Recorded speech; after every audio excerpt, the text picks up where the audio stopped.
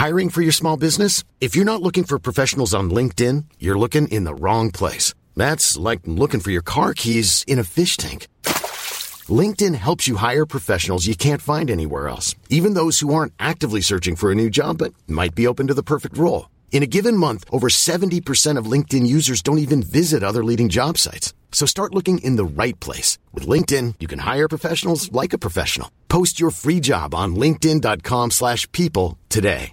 A lot can happen in 3 years, like a chatbot may be your new best friend. But what won't change? Needing health insurance. United Healthcare Tri-Term Medical Plans, underwritten by Golden Rule Insurance Company, offer flexible, budget-friendly coverage that lasts nearly 3 years in some states. Learn more at uh1.com. There's never been a faster or easier way to start your weight loss journey than with PlushCare.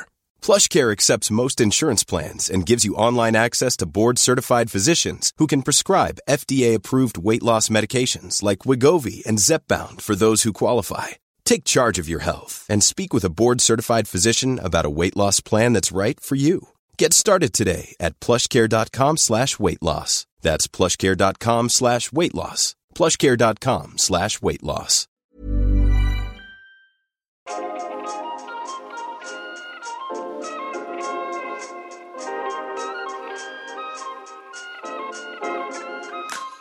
Hello, I'm Arvin Hickman, and welcome to the PR Weekly, your fix of PR industry news, analysis, and gossip. I'm joined by my colleague John Harrington, editor of PR Week UK. Today we are going to discuss pinkwashing during Pride, Naomi Osaka's very public withdrawal and how it has been handled, and M&C Saatchi Group's recovery. A bit later in the show, we have the founders of two agencies who launched during COVID to discuss how challenging it has been and what their futures look like. John, you were away last week. Did you go anywhere interesting? I did. I went to Brighton. Just before we started recording, we were talking about the quality of beaches in Brighton and surfing opportunities because Lindsay, who's recording this, went to Cornwall the weekend just gone. And I think we were both very jealous of that, to go surfing. Absolutely. So there wasn't any surfing, but there was a fair amount of drinking and merriment. So it was really good fun. But yes, I was listening to Cummings Come and Go as with the reception as I went down on the train to Brighton, and it was fascinating. I'm very glad actually that he said how it wasn't an error of comms in terms of the COVID problems, but other than that, I didn't get to hear all of it. But yeah. But it was interesting. Well, I think he was blaming the chaos basically on really poor leadership, essentially, wasn't he? Policies changing left, right, and centre, which is understandable. I mean, I know lots of people have different views about the Cummings revelations and whether he's a bit of a hypocrite, and obviously the answer is probably yes. But I did feel that quite a lot of what he said sounds quite plausible, given the way things panned out. And even if you might argue that he's a hypocrite and argue that he did falter when he went on his drive to Barnacastle and what have you, and that he probably is part of creating the problem, I still think there are a lot of important lessons to be learnt that I'm just slightly concerned won't be learnt because of the troubled nature of politics and the world that we live in. Yes, I agree. It was captivating, and it was absolutely damning, wasn't it? I wonder what would have happened if the recent elections happened a day or two after this session, if there would have been much change in how much the sort of public opinion of the government has changed. I saw that some opinion polls have swung a bit further against Tory party as a result of the hearing. I don't know how long that will last, frankly. Yeah, it's a difficult one, isn't it? Because my sense is that a lot of people that decided to swing towards Johnson did so on a Brexit ticket, and they kind of like dug their heels in. I don't know if it would have made a huge amount of difference, to be honest. Probably not. And I wonder if, a lot of the opinion polls, when people respond to them, maybe they say things that, instinctively they're annoyed at the government because of what they did and they're angry. But when it comes down to it, in months or years' time, even if they are still feeling the same, they might, the anger would have subsided, and perhaps they have a different approach to things. It's difficult to tell, isn't it? It is indeed. And another thing that's been captivating that happened over the weekend was Japanese tennis star Naomi Osaka, the number 2 ranked player in women's tennis, but many regard her as probably the best. She pulled out of the French Open, citing concerns about her mental health. But Grand Slam tournament directors responded by threatening her with more substantial fines and future Grand Slam suspensions. In her statement, Osaka writes that she has suffered with long bouts of depression since 2018. Osaka says she is going to take some time away from the court, and she wants to talk with tour officials about ways to make things better for players, for press, and for fans as well. Now, it is mandatory for tennis stars to front up to press after each match, or they risk being fined. And initially, some commentators and pundits had criticised Osaka for the way she communicated her concerns about the media. She chose to publish it on social media rather than go through sort of official channels with tennis authorities. But the response from authorities has, come across as lacking empathy. Today, John, as you might have noticed, we had a really well written comment piece from Calicus boss David Alexander about how Osaka's comms had improved with a second statement that she released, announcing that she would withdraw and that she needed time out from tennis to look after her mental health concerns.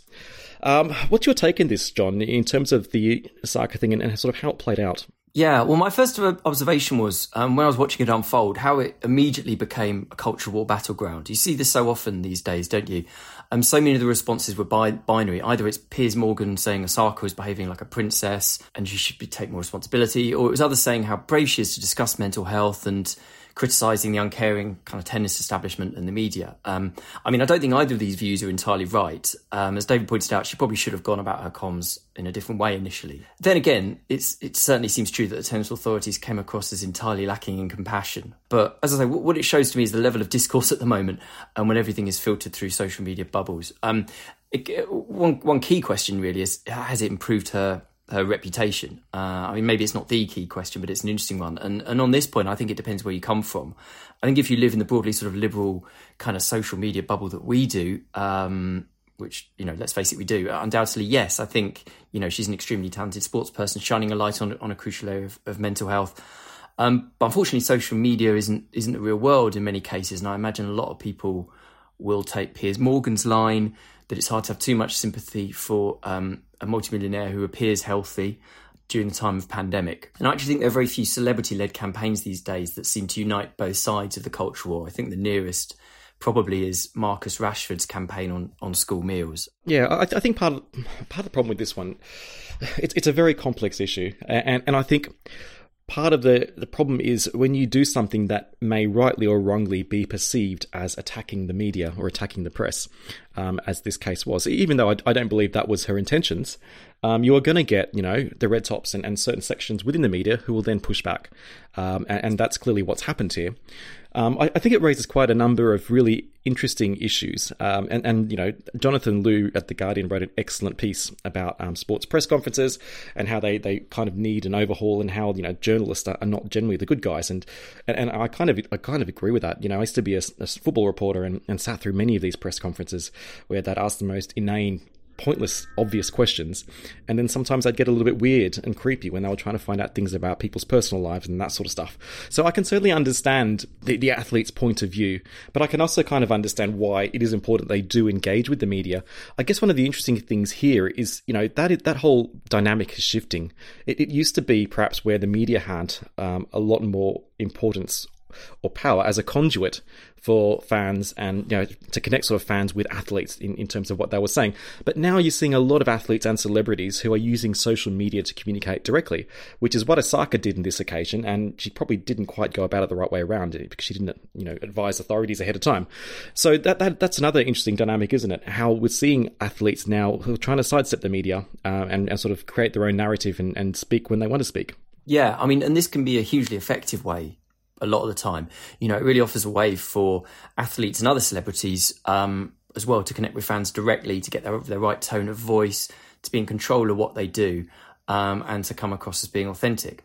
But it can be risky. I don't know if Osaka discussed what she was doing first with her PR team, but as she acknowledged herself, the first statement probably wasn't the right way to go about it. So, there are upsides and downsides to this, just as there are upsides and downsides to engaging with the media. I also think that this whole episode shows the difficulties around comms and mental health. It's a very difficult area to discuss. I've seen lots of posts saying you wouldn't expect her to have an interview if she'd just broken her arm or whatever. The trouble is broken arms are much easier to diagnose and for people to understand. I'm no expert on, but as far as I can tell, mental health comes in many forms and it has many different symptoms. Some of them we can't tell, and we will never be able to tell as an outside observer. So from my point of view, either we say if someone has mental health problems, as opposed to, let's say, being upset at a particular time after losing a match, then we should believe them, and then that will somehow get them out of all their contracted media commitments. On the other extreme, we say they need a letter from a doctor or something, otherwise we won't believe them. I mean, the latter is clearly too harsh, but I don't think the former is necessarily ideal as well, because you could imagine times when that could be exploited. I personally think sports governing bodies need to kind of codify their procedures around this when dealing with mental ill health in regards to the media, as well as other things. Otherwise, it feels like media and sports stars and governing bodies are kind of in limbo on this issue a little bit. Yeah, and I really think that the way that the tennis authorities responded by basically threatening her, fining her, which okay, fair enough, they fine every player that doesn't turn up to press conferences, but then actually threatening to kick her out of the Open. I mean, I thought that was really, really poor, to be honest. When someone has expressed that they're having concerns about their mental health, to respond by threatening them was a really low blow. It's ended up where she felt she was been backed into a corner, and she's had to take some time away from tennis to look after this problem that she has, these health issues, which I think was very courageous of her. And I don't think the tennis authorities have come away from this looking particularly great. And I think it's really important through all this that we do remember why this has come about. The amount of pressure that some athletes face. She's relatively young, Naomi Osaka. She's got so many endorsements and commitments, outside of tennis. She's really stretched thin, I'm sure, in terms of, different brands trying to pull her in certain directions, the media trying to pull her in certain directions. And then the fact that she is a famous tennis player and she has to invest time in that. Maybe, there really needs to be more effort in terms of helping young athletes with the mental health side of their games, or the mental side of them. So I really think, at the end of the day, I think this is a really positive thing, the fact that she has taken this step, and I hope it does inspire, authorities and sport in general to reconsider the way it sort of treats athletes in these situations. I also think we shouldn't sort of consider that the authorities and the media are necessarily always entirely at blame for these things. I mean, it strikes me that, someone like Osaka is going to have a huge number of commitments, commercially as well as media, and, let's face it, her day job, training and playing matches. I mean, I think there's a point at which her management probably need to say, let's not do that commercial deal. Let's hold back on that. Let's not exploit this individual for all they're worth. It's almost like sports stars can become kind of their own brands and their own machines, but they're not machines, they're individuals. So I think that while, I completely agree, the tennis authorities come out looking very bad in this instance, and there's a huge amount of sympathy that everyone should have for Naomi. I also think there is a wider question about how much the sports industry expects of individual sports stars, and that is a wider question than a particular sports event or a particular individual. Absolutely, and I very much, as a journalist, accept that the media has a role here as well. I mean, if you look at some of the stories that are circulating about certain footballers, it's absolutely ridiculous. There is a lot of pressure, but it's definitely a wider issue. And hats off to Naomi for taking a stand in this. It's really important, and I hope it does inspire positive change. Now, I wanted to move along to Pride Month and pinkwashing, and this is obviously an annual gripe from the industry about sort of misappropriating LGBTQ plus culture and spaces by corporates and other brands. Stephen Strickland, the founder of Talker Taylor Troublemaker, wrote an excellent piece in PR Week about this issue and what it means to be a gay man in PR. I just want to read a part of his op-ed. He said, "There is a small positive in every negative use of our identity for profit, and while not right, hopefully those that make mistakes, intentionally or naively, disrespectfully appropriating culture for cash, are weeded out by a collective." And his advice is to sort of live life through empathetic eyes. What is your view on Pride Month and how some brands tend to hijack it inauthentically? Yeah, well, I mean, it's weird, isn't it? Each year we have these warnings about pinkwashing, as you mentioned, as it's called. And we're only, as we record this, it's only the 2nd of June. I'm not sure we've seen any so far that have struck us as being particularly bad or missing the mark, but it's still early. I think the principles for activity around Pride are like the principles really for any campaign linked to a progressive cause or a purpose. I think you need to ask yourself a few questions. Are you backing up your campaign with concrete action to help the cause and the communities in question? Have you discussed it directly with people affected by it? Do you have members of the communities in question on your team? For what it's worth, my view is brands shouldn't be scared to get involved with activities around Pride Month. I mean, I think we're at a stage where we should be comfortable with commercial organisations getting involved in progressive causes. I don't think that's a problem per se, but they just need to make sure they do it right and they do it with the right intentions. Yeah, it's a really good point that you raised there. And of course, it's not just Pride where brands are looking for these opportunities to almost sort of, I hate to use the term hijack, but sort of lend themselves towards. I mean, there was that famous case about that statue in New York with the girl and the bull, basically trying to symbolise the gender pay gap and how there needs to be greater equality. But the firm that actually commissioned that had a problem with its own pay gap. So I guess the key here is authenticity, isn't it, really? Yeah, I mean, it is. I think that there's a wider point here that I know that when we wrote about sort of the rise of purpose marketing a kind of maybe 2 or 3 years ago, the point that was made quite a few times was it hasn't come out of a vacuum.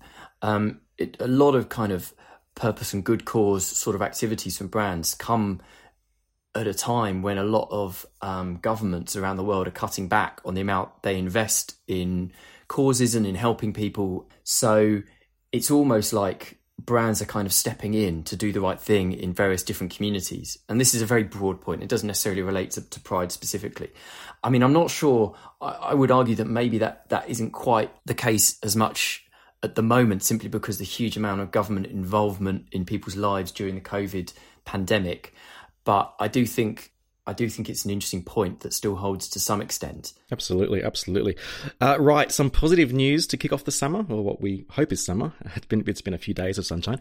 M&C Saatchi Group appears to be in better shape financially. Now, John, you wrote about this the other day. Can you give us a bit of a rundown? What's going on at M&C? Yeah, so I mean, we haven't heard much from the listed groups in the last couple of weeks. We had their results a bit before that. But we had an upbeat assessment from M&C this week. Comes ahead of its sort of full results announcement at the end of the month. It says trading ahead of expectations for the first 4 months of the year. New business described as robust.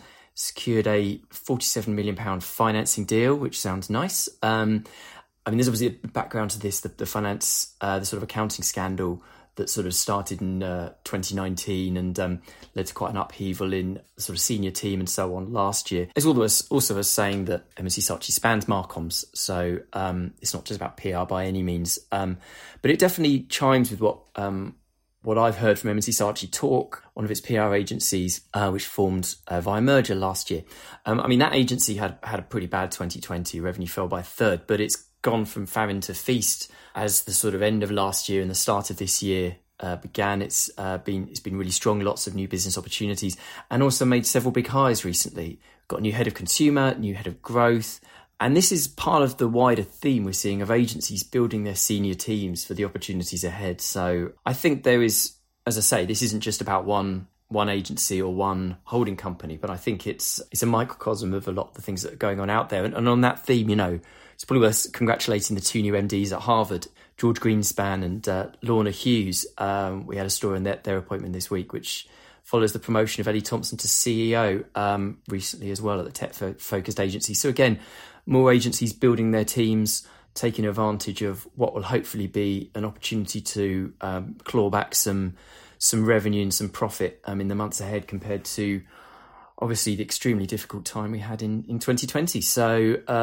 let's be positive. The sun's shining.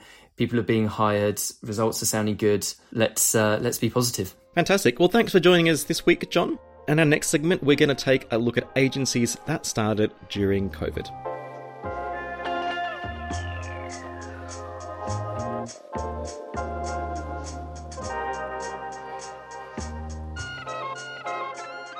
In the past year, more than 50 PR agencies launched, according to a new study by Wads Inc. And PR Week recently profiled several of these COVID startups. There were some obvious challenges in trying to onboard and manage a workforce virtually, but there were also some upsides in terms of pitching and COVID being hailed as a great leveller. Joining me to discuss this is Richard Tompkins and Felix Henderson. Richard is a co-founder of Where Eagles Dare, and Felix helped launch the Look After Group. Thank you both for joining us. Yeah, good to be here. Good to be here. Great to be here, Arvind. Great. Now, a global pandemic that shuts down large parts of the economy, including a protracted lockdown across the UK, does not sound like the ideal time to launch a new business.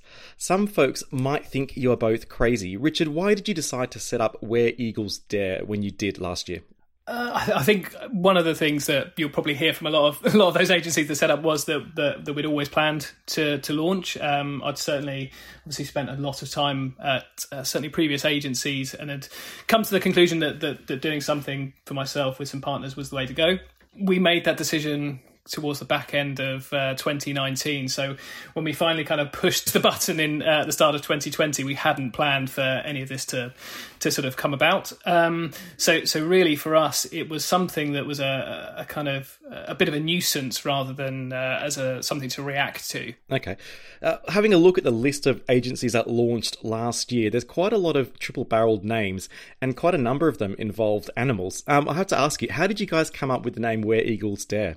To be honest with you, the name came from, it's a Richard III Shakespeare quote, which also was then the inspiration for a war film, which I'm a fan of. But so yeah, the name came from that. We were looking for something that sounded good, obviously, but at its heart had something that was sort of inspirational. We're about trying to take brands and businesses up to the next level, and so it felt like a good way to go. Okay, fantastic. Felix, the Look After Group had a slightly different start to life. Essentially, it was sort of set up as a non-profit to help cash-strapped organisations with PR during the crisis. In fact, I spoke to your business partner, Nick Young.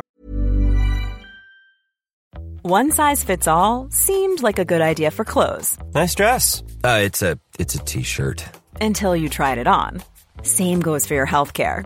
That's why United Healthcare offers a variety of flexible, budget-friendly coverage for medical, vision, dental, and more. So whether you're between jobs, coming off a parent's plan, or even missed open enrollment, you can find the plan that fits you best. Find out more about United Healthcare coverage at uh1.com. That's uh1.com. Hey, it's Ryan Reynolds, and I'm here with Keith, co-star of my upcoming film, If, only in theaters May 17th. Do you want to tell people the big news?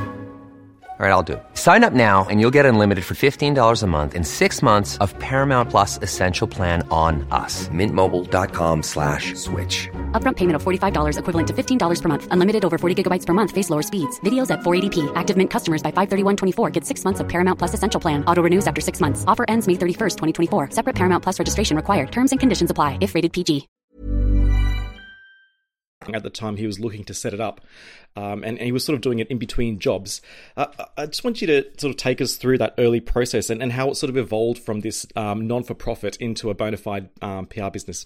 Sure. I mean, in many ways, it's completely the opposite to to the way Richard came about. This was unplanned in many senses. This was purely reactive. And this was us viewing COVID as a bit of an opportunity initially to do something good. So Nick and I used to work together about 3-4 years ago at a very different business. And we'd stayed close ever since. We hadn't worked together after we both left that place. But when Nick was in between jobs, having left one agency for another, and was left in a bit of a difficult situation, he obviously decided it was time to see if he could put his free time and skills to use to help businesses and charities, either putting something towards the COVID effort or just struggling. He put a LinkedIn post out, which got a huge amount of traction in a short period of time. I contacted Nick within the first 24 hours and said, hey, look, if you need some help, I'm on furlough as well, let's get into this. And we built what was effectively a hybrid agency of, at its peak, about 200, 250 people, all working pro bono for a variety of charities and industries such as mental health, domestic violence. We work with the NHS. We work with food and drink businesses in the UK doing their bit to help the coronavirus relief effort. And we ran this hybrid agency doing work for free to put people's skills to use and help businesses through the pandemic. From then, it was Graham Goodkind, who's now the non-exec director of our full service agency, who was obviously the owner of Frank when Nick used to work. who came to us and said, guys, look, I think there's really a space here for something that focuses purely on ethical and positive social work. I think there could be an opportunity that this pandemic creates for young people to put their creativity to the fore and try and kind of mitigate the experience factor that might have been more prevalent previously. So we just decided, why not do it? And it was the 1st of September last year that we made that full transition from pro bono, initiative into full service agency. Okay, let's have a bit of an update on where you're at, Felix. How much have you grown the business since then? I mean, a huge amount. So, initially when we first started the previous business, it was all about building a hybrid business. So one that it embraced the kind of freelance and consultant model that was going to explode as a result of COVID, and seeing if we could build a hybrid agency. We're still retaining a bit of that, but we are moving now back towards a traditional agency. So at the moment, there are about 7 members of the team working full time in a combination of kind of hybrid and full time capacity. And we work with clients across a really, really broad spectrum. So we work with clients in the food and drink space, a couple of plant-based brands, in the pharmaceutical space, sustainable fashion, and we also work with 2 sort of global businesses. The type of work is incredibly diverse, and the team is looking to grow, at a rate of kind of 2-3 people every couple of months going through this year. Okay, can you name 1 or 2 of your clients? Yeah, absolutely. So one of the first campaigns that we did, which kind of put us on the map a little bit, was a plant-based business called Neat Burger, who are a fast food chain in London. They're backed by Lewis Hamilton, and it's very much his way of trying to kind of, take on the plant-based revolution. We also work with a company called Jack and Bry, who are again a plant-based business making everything out of jackfruit. We run all of the social accounts for a connected vehicle data business called Wejo, who are the world's leading business in connected vehicle data. They work with about 10.5 million cars in the US every single day, and so we're trying to bring that to life in a way that consumers understand. And we've also just started working with effectively a medical marijuana business based out in Greece called Hellenic Dynamics, who are not so much the product makers themselves, but are supplying the pharmaceutical companies across Europe in the pursuit of hopefully the legalization and active prescription of medical cannabis as a treatment on the NHS. Richard, can you give us an update on how Where Eagles Dare has grown and some of your clients? Yeah, absolutely. We obviously launched in September 2020. Within the first, few months, we were lucky enough to pick up some big clients with the likes of Bid Food, which is a food wholesale business, which was converting into a consumer proposition, which they'd launched during the pandemic, and we were supporting on how they were delivering that. We've expanded our staff, so we're now similar to Felix. 7's obviously the magic number at the moment, which are both full and part-time, again operating with that kind of flexible kind of working model, some people wanting to do kind of less days than others. And yeah, in terms of kind of revenue, we've been quite fortunate with the clients that we've got on board who have enabled us to kind of post some relatively good numbers, which were kind of above expectations really. So we're on course to hopefully hit around about 750 by the end of the kind of the first year of being in trading, which when we sort of sat down and did our projections, I think we'd have been sort of high-fiving each other if we knew that was going to be the case after the first year. Okay. Can you take us through some of the major challenges that you've encountered launching and running a PR business during COVID? Yeah, I think the biggest one is obviously the kind of remote working. I think we all sat there, and whilst the world was all locked down, spent a lot more time with our families whilst working. The work-life balance was fantastic, and to some extent we're learning from that, and we're keeping that in how we're kind of growing and evolving. But not being able to spend that time, with my fellow founders as well as our kind of new staff as they were coming in and being onboarded and working on accounts, as well as working with clients, you miss out on those kind of serendipitous conversations, the kind of the bits of inspiration that might hit you sat across a desk. It's far harder to do when you're doing it across a Zoom call or, through a WhatsApp messaging. So I think for us, that's been one of the biggest challenges. It's had its positives, obviously, being on the other side of the being kept at home. Obviously, any startup business looks at the costs that are going to be associated. We haven't had those office costs for a good few months, which is why it's made it, I guess, slightly easier for us. But yeah, certainly that face-to-face interaction with clients and staff has been the biggest challenge for us. Okay, Felix, have you found that as well? Have you found this sort of lack of face-to-face a major challenge, or what are some of the challenges that you've observed over this time? I mean, Richard touches on many of the same ones that we faced, and I think so many businesses have faced that as well. I think in addition to that, if I was going to build on that, I think key to any business starting out, I think particularly one where the founders have not been in the industry that long and might have a limited network compared to other businesses, is getting out there and meeting people. And the ability to grow business, the ability to win clients is so dependent on that face-to-face interaction. Particularly with a less experienced business, a client is so much more incentivized to take a chance on someone if they can effectively, look them in the white of the eyes and see what they're made of. And so I think that certainly posed a challenge in the early phases. And then I also think hiring, especially for sort of more junior roles and especially roles which are going to be really fundamental at the very start of your growth of a business. You're looking for experience, you're looking for expertise, but you're actually hiring a person and a personality. And to try and gauge that over Zoom or think, is this person right for us? Over a kind of virtual networking setup, I don't think it has the same effect. And having said that, we're really lucky. The people that are working with us now are absolutely fantastic, and we appear to kind of got over that. But there have been challenges. But on the flip side, as I'm sure we'll get onto later, there are also a load of positives and opportunities that come out of a different setup and a different environment. Let's touch on the opportunities now. Richard obviously mentioned the fact that you don't have to cover rent. So there's obviously some cost savings there, which I can imagine would be very beneficial for a startup. What are some of the other major opportunities that you've found during this COVID period? So I think we can split these up into kind of more general business opportunities that are not necessarily specific to Look After Group, and also some opportunities that are specific to us and our offering and what we do. For me, it sounds silly, but one of them was time. When you start a business, you have so many little things that need your attention in the early months, and often in the bustle and buzz of growing in the real world, these kind of get kicked down the list very easily. But if your glamorous Thursday night is spent at your kitchen table, running out of Netflix series to watch and nothing to do with that gritty task, you have that focused, dedicated time to just crack on. I also think that time gives you an opportunity to think and to reflect at home, without the distraction of the outside world. You seldom get time to stop in this entrepreneurial environment. So I found that very, very useful. And I think location as well. Our biggest client that I mentioned earlier, Wejo, are based in Manchester. And I would guess that they may well have looked for representation in their local area in a previous environment. Whereas now we've got so used to this remote working setup that they've brought us on board and we work with them extensively from a completely different city. And I think that might have been less likely to happen before. And then for us specifically, as I said at the start, we focus on, as we call it, purpose-led fame for ethically minded brands. And this COVID pandemic has changed a lot of perspectives out there. The world is different. COVID advanced a lot of that positive social change, and it sharpened our minds to what was truly important and worth fighting for. And both with some of the work Richard does and obviously what we do at We Look After, I think that's helped us become much more of a natural fit in terms of business for this new world and allow people to say, hang on, I'm going to prioritise a passion about, positive social advancement and creativity and youth and determination on top of what I might have previously prioritised, which would have been experience. Okay, Richard, some interesting opportunities there Felix mentions. It's been mentioned to me as well that the sort of use or reliance on video conferencing technology is a bit of a great leveler for small startups. They can compete in a pitching environment, for example, as effectively as larger, more established agencies.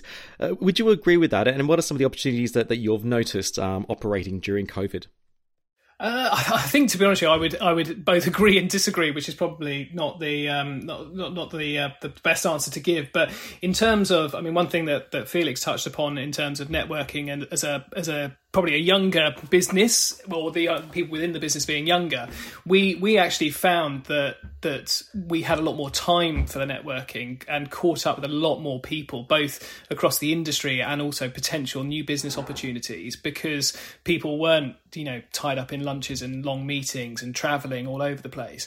And so you found that it was far easier to get into the diaries of those kind of CMOs and CEOs diaries than you probably would have done, which has ultimately led on to us having several opportunities to work with businesses where we actually didn't have to pitch, because the relationship was, it was there, but we had to kind of build upon it. We had the opportunity through the pandemic, through video conferencing and sort of phone calls and more time to sort of land those pieces of work. And then I guess to sort of come back to my first point on the flip side of it, the biggest thing, and as Felix touched upon, is that face-to-face contact and clients seeing the whites of your eyes, even if they've met you before or they know you through another connection, it's so much more powerful, particularly at something like a chemistry stage, to be able to sit in a room and, you know, to sort of feel the energy and to bounce ideas around that maybe aren't part of, you know, a slideshow that's on screen where you've got, you know, 4 very small sort of postage stamp kind of pictures of the clients that you're talking to, trying to gauge a reaction, or is there something you know, a takeoff point or something that they could mention, or how do you kind of bring them into that? So there are positives in it in so much as being able to talk to a lot more people, but I do think the kind of need to get back to face-to-face chemistry meetings and pitching is something we're super keen to do. There's also been quite a bit of talk about using this sort of COVID opportunity to reset business models. Is that something that you believe in? Do you believe in having a startup at this time that you've been able to sort of reset thinking around what an agency business model looks like? Completely. I think. Look, I've come up probably through one of the most traditional ways, you know, from a kind of work experience a very, very long time ago, all the way up to being an MD and leading a business. And so that puts you in a very kind of traditional mindset. And so the easiest thing to do is to when setting up a business is to look, all right, how do I get to the way that agency was in its second year, third year, fourth year? And that would have felt very, very traditional in terms of structure and the way that we approached it.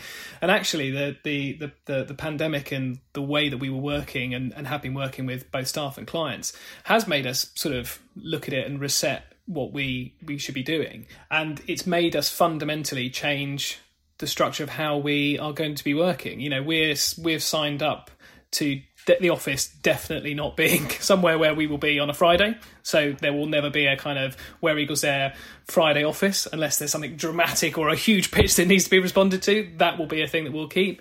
You know, we're signing up to a sort of 3 days working face-to-face within an office environment. And that's kind of a given, but anything outside of that is by choice.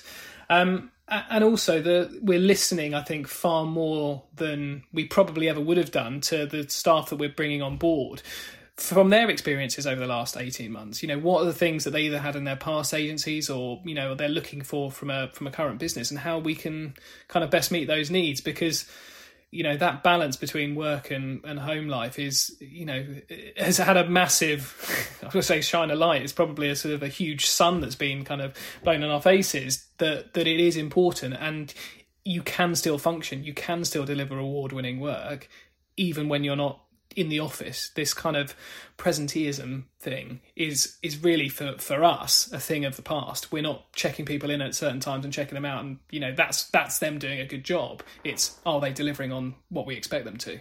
Okay. Felix, you mentioned before about your hybrid working model. Can you sort of elaborate on that and how you believe the sort of PR business model, or agency business model, I should say, will evolve in the future? Yeah, I think I agree with pretty much everything Richard said. I mean, I think you could bring it, you know, beyond this PR industry and say that business models of the future across the board. For us, to build on what Richard said already, the key word in the culture and company we're trying to build is trust. Because, you know, in a hybrid business model, we started at Look After, you know, hybridly at home. We were in full lockdown when it first began, and it was about 4 months until Nick and I even got to spend some time together at the start, which feels slightly astonishing now. But it's about trust. You know, we've just moved into our first office space in Soho in central London, and the purpose of this space is to act as a hub, not to act as somewhere where people have to be, you know, 9 till 5 every single day. It's a place where if you want to come in and collaborate and get involved, come in. If you want to be at home, stay at home. You know, create the best working environment for you. And at the bottom of all of that is a trust that you're going to do everything you can to make incredible work and you know, do your clients proud and do Look After proud and work in the vision of the business we've set up. And if we've got that, and if everyone buys into that, then personally we don't mind where that work goes on. You know, it can be, a lot of people have embraced this abroad working model. You know, they can work in Portugal for a month, really, for all I care, as long as they're involved, they're part of the team, they're working really, really hard, and the output is stuff that we can be proud of. And I think you'll see most businesses doing that, whether it's big corporates scaling down to half the office space they might have had before and allowing a flexible working model, to start-up businesses that may never have an office and will always operate a hybrid model, that we will never go back to the same way it was before. It'll become a matter of personal preference, and the businesses that embrace that, I think, are the businesses that will succeed. Yeah, it's an interesting point that you raise about how things will change in the future. There was a bit of research by the PRCA that came out this week, which polled senior PR leaders, and only 5% said that they would continue with a 5-day working week. The majority, 95%, opted for some form of hybrid working, whether it was 2 days, 3 days, 4 days, or they weren't really sure. So I guess that is definitely the way that things are heading. Now, I wanted to ask both of you, before we have to wrap up, about your future plans. How is trading currently going, and what sort of optimism do you have for the future of your business? I'll start off with you, Felix. Yeah, I mean, look, we've been very fortunate. We sort of hit the ground running in many senses. We were lucky to win a couple of big clients at the start that have really propelled us on to continue to win a lot of really exciting new business and new projects. And we've kept growing month on month from September right until now. And our ambition is very, very much for that to continue. I see it in two ways. It sounds quite cliche. Like in many senses, the reason we've come from initiative to this stage, to a successful growing business in its early form, is because we've been focused and we've just taken each project each day as it comes, smashed what's in front of us, worked as hard as we possibly could to put out work that we're proud of. And we believe that if we do that, we'll get the opportunity to make big, important decisions about our future because we'll reach that stage. So the ambition is still to grow. The ambition is to grow at a pace. The ambition is to capitalize on our youth, our nimbleness, all the great things that you have of being a startup. And keep growing month on month. And if in a couple of years' time I'm sat talking to you again, Arvind, and we're a business with 30, 35 people, then fantastic. We'll have achieved the growth trajectory and the plan that we've set ourselves and that we'd like to.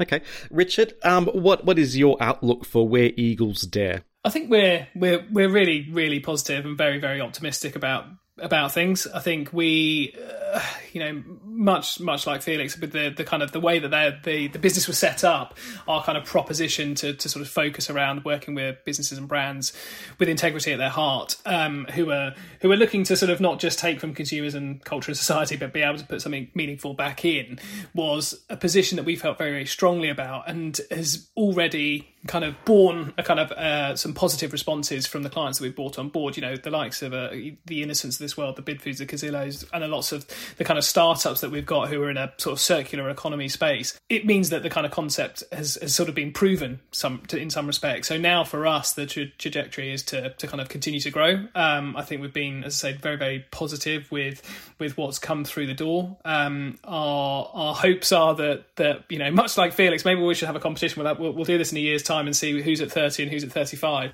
But to kind of continue to grow, but grow in the right way, and grow by doing the right type of work with the right type of people and hiring the right type of people. We don't want to become an agency that's got many, many numbers, but they're at a very, very junior level putting out kind of product placement. We want to be delivering work that's driving kind of actual kind of business change. And that's almost more of our ambition than just the bottom line number.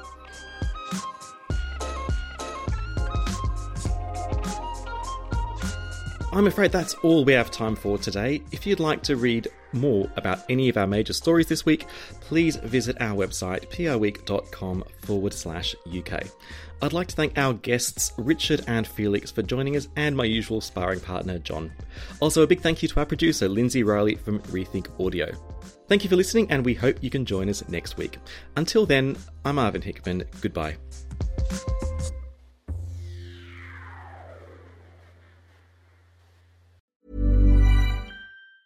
Planning for your next trip?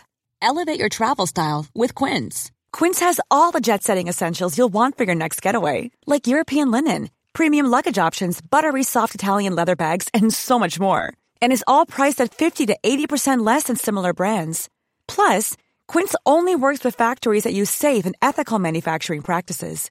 Pack your bags with high-quality essentials you'll be wearing for vacations to come with Quince. Go to quince.com/pack for free shipping and 365-day returns.